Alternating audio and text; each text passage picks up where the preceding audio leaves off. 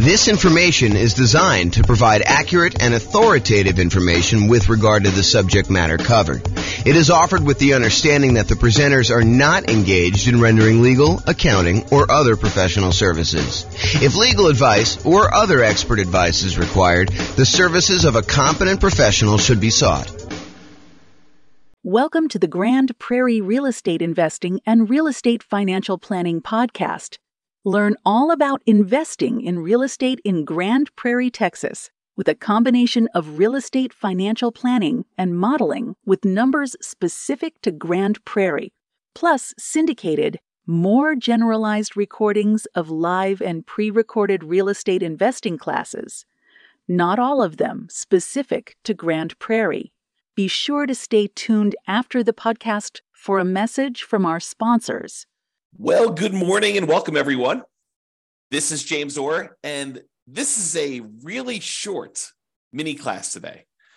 So normally, when we think about saving for down payments, we think about the more I save, the better off I can improve my cash flow. If I put more down, I could have a lower monthly payment, and if my income is the same with a lower monthly payment, then my cash flow would improve. But sometimes taking money that you would have otherwise set aside for down payments can be used in an alternative way such that it is more effective. It'll actually make a bigger impact in improving your cash flow, improving the overall returns you're getting on your investment. And so that is what this, as I mentioned, very short class is about today. We call it alternate uses for down payments. And it really consists of this one slide. So it's really short. So let's go over some different things about what you could do with down payments other than just put more down to improve cash flow. And I will mention one. Why don't I just jump right down to the bottom one first? And that is, yes, you could take the money that I'm going to talk about using to do other things with and put more down. And sometimes, as we discussed in a previous class where I talked about the returns you get from putting more down, sometimes putting more down gets you more than just borrowing less, right? Because the idea is if you put more down payment into a deal, you end up borrowing less, and the less that you borrow, the lower your monthly payment is on that property. And by doing that, you tend to improve cash flow. But putting more down can also have other impacts on your loan. For example, going from 20% down to 25% down when you're buying an investment property has a very significant improvement to the interest rate that you'll get from the lender. The interest rate you might get from the lender for putting 20% down might be, 6.5%, where if you had gone ahead and put the extra 5% down and go from 20% to 25%, the interest rate may be 6%. So it might improve significantly by putting that extra 5% down. And in other cases, if you're thinking, hey, look, I was going to put 15% down, and if I put down 20%, I will improve my interest rate, which also happens. Going from 15% down to 20% also improves your interest rate. But the other thing that happens when you put more down is you don't have PMI anymore. You no longer have that private mortgage insurance. And remember, private mortgage insurance is the insurance that the lender charges, that the lender insists you get from a third party to protect them in case you default. Basically, what they're saying is, hey, look, I really want you to put 20% down. However, you want to put 15% down to buy this investment property. I'll tell you what I'm going to do. I will allow you to put 15% down, and I'll charge you a slightly higher interest rate for doing so. But in addition to that, because I don't feel protected enough with you putting just 15% down in case the world comes to an end and I have to foreclose on you because you decide not to make payments anymore and property values have declined, I want to be protected in that situation. So in order to protect myself, what I want you to do is I want you to pay this third party insurance company. You're going to pay them a premium, and the premium is going to be there such that if you actually force me to foreclose on you because you stop making payments or you do something else that forces me to foreclose on you, and I'm unable to sell the property, get all my money out, then they will actually come in and they will make me whole. So it's an insurance product that you pay for as the buyer for putting less than 20% down to protect the lender in case you default. So the lender says, hey, look, You want to put 15% down? No problem. I'll charge you a slightly higher interest rate, and I will require that you pay for PMI, and the PMI protects me in case you default. And so you end up paying PMI and also a higher interest rate if you put 15% down.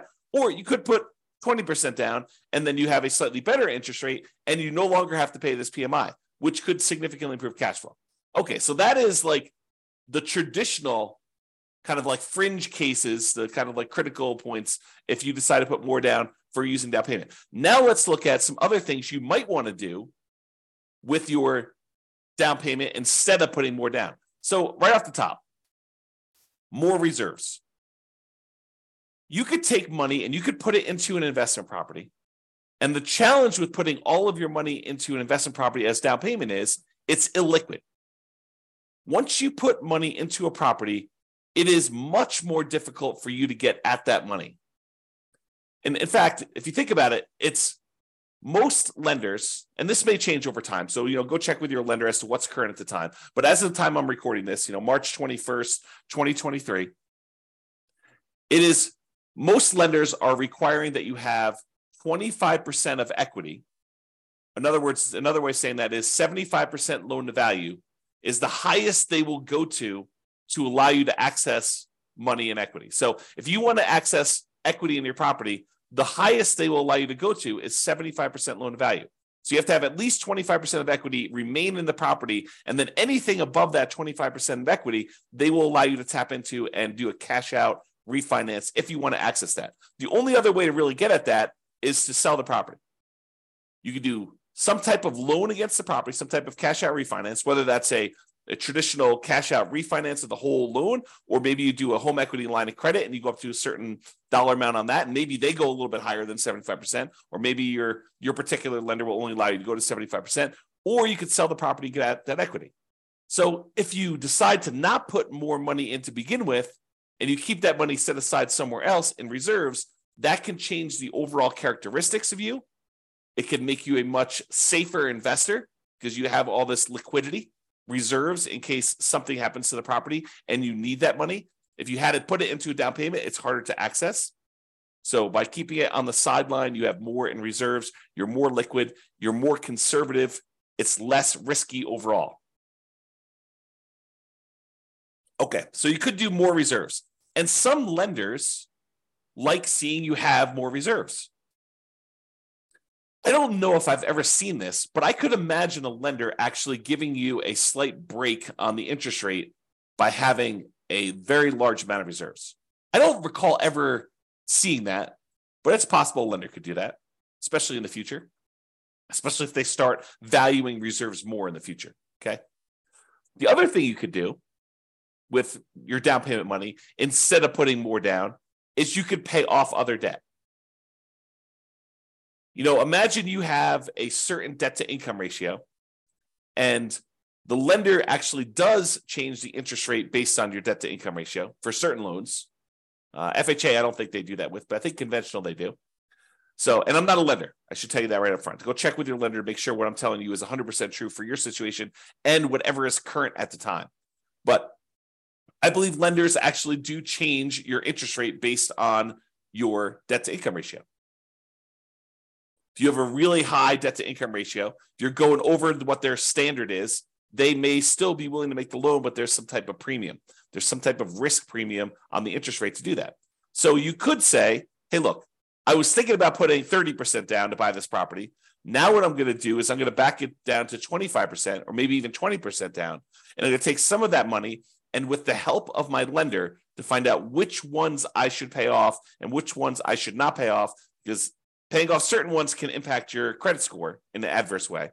You pay off the wrong thing. You close a account that was giving you a boost to your credit score by giving you a longevity rating.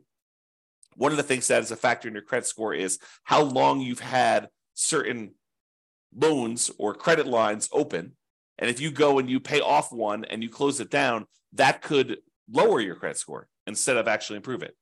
But the lender may say, hey, look, if you go pay off these 3 bills that you've got outstanding, that would significantly improve your credit situation, your debt to income in this case, and maybe even your credit score, depending on what it is and how it's all working out. It's not super straightforward, so I can't give you specific advice about it. You'll need to talk with your lender in detail before doing this.